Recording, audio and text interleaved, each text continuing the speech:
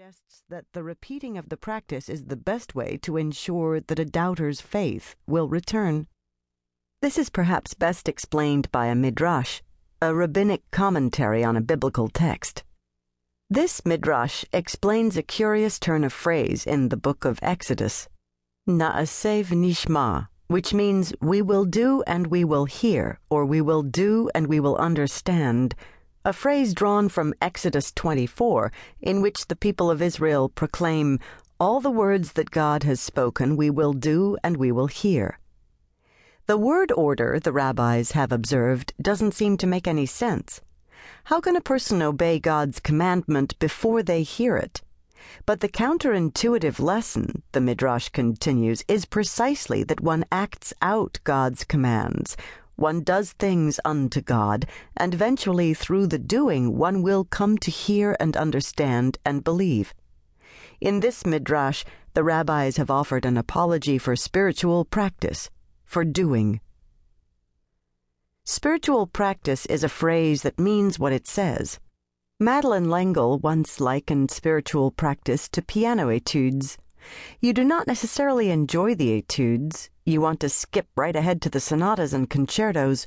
But if you don't work through the etudes, you will arrive at the sonatas and not know what to do. So, too, with the spiritual life. It's not all about mountaintops. Mostly it's about training so that you'll know the mountaintop for what it is when you get there. All religions have spiritual practices. Buddhists burn sage and meditate. Muslims avail themselves of their prayer rugs. Christian tradition has developed a wealth of practices too: fasting, almsgiving, vigil-keeping, confessing, meditating. True enough, Christians in America, especially Protestants in America, have not historically practiced those practices with much discipline, but that is beginning to change. In churches and homes everywhere, people are increasingly interested in doing Christianity, not just speaking or believing it. Here is the place where so-called Jewish-Christian relations become practical. If the church wants to grow in its attendance to, in its doing of things for the God of Israel, we might want to take a few tips from the Jewish community. There are, of course, some key differences between how Jews and Christians understand the doing of practice. Differences that are perhaps most succinctly captured with Paul's words, Christ and Him crucified. The Jewish practices I wish to translate into a Christian idiom are binding upon Jews. Jews are obligated to fulfill the particularities of Mosaic law. They don't light Sabbath candles simply because candles make them feel close to God, but because God commanded the lighting of candles. Closeness might be a nice byproduct, but it is not the point. Christians will understand candle lighting a little differently. Spiritual practices don't justify us. They don't save us. Rather, they refine our Christianity.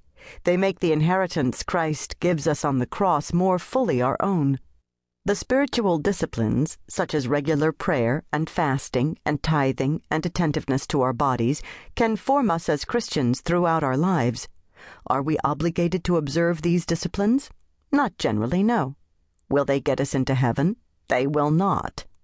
Practicing the spiritual disciplines does not make us Christians. Instead, the practicing teaches us what it means to live as Christians.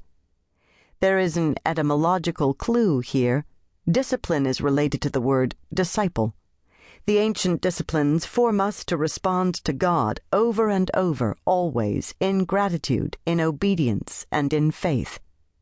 Herewith, a small book of musings on and explorations in those practices. Na'aseh v'nishma. 1. Shabbat, Sabbath. Recently, at a used bookstore, I came across Nan Fink's memoir, Stranger in the Midst, the story of her conversion to Judaism. She describes the preparations she and her soon-to-be husband made for Shabbat. On Friday afternoon, at the very last minute, we'd rush home, stopping at the grocery to pick up supplies. Flying into the kitchen, we'd cook ahead for the next 24 hours. Soup and salad, baked chicken, yams, and applesauce for dinner, and vegetable chulent or lasagna for the next day's lunch. Sometimes I'd think how strange it was to be in such a frenzy to get ready for a day of rest.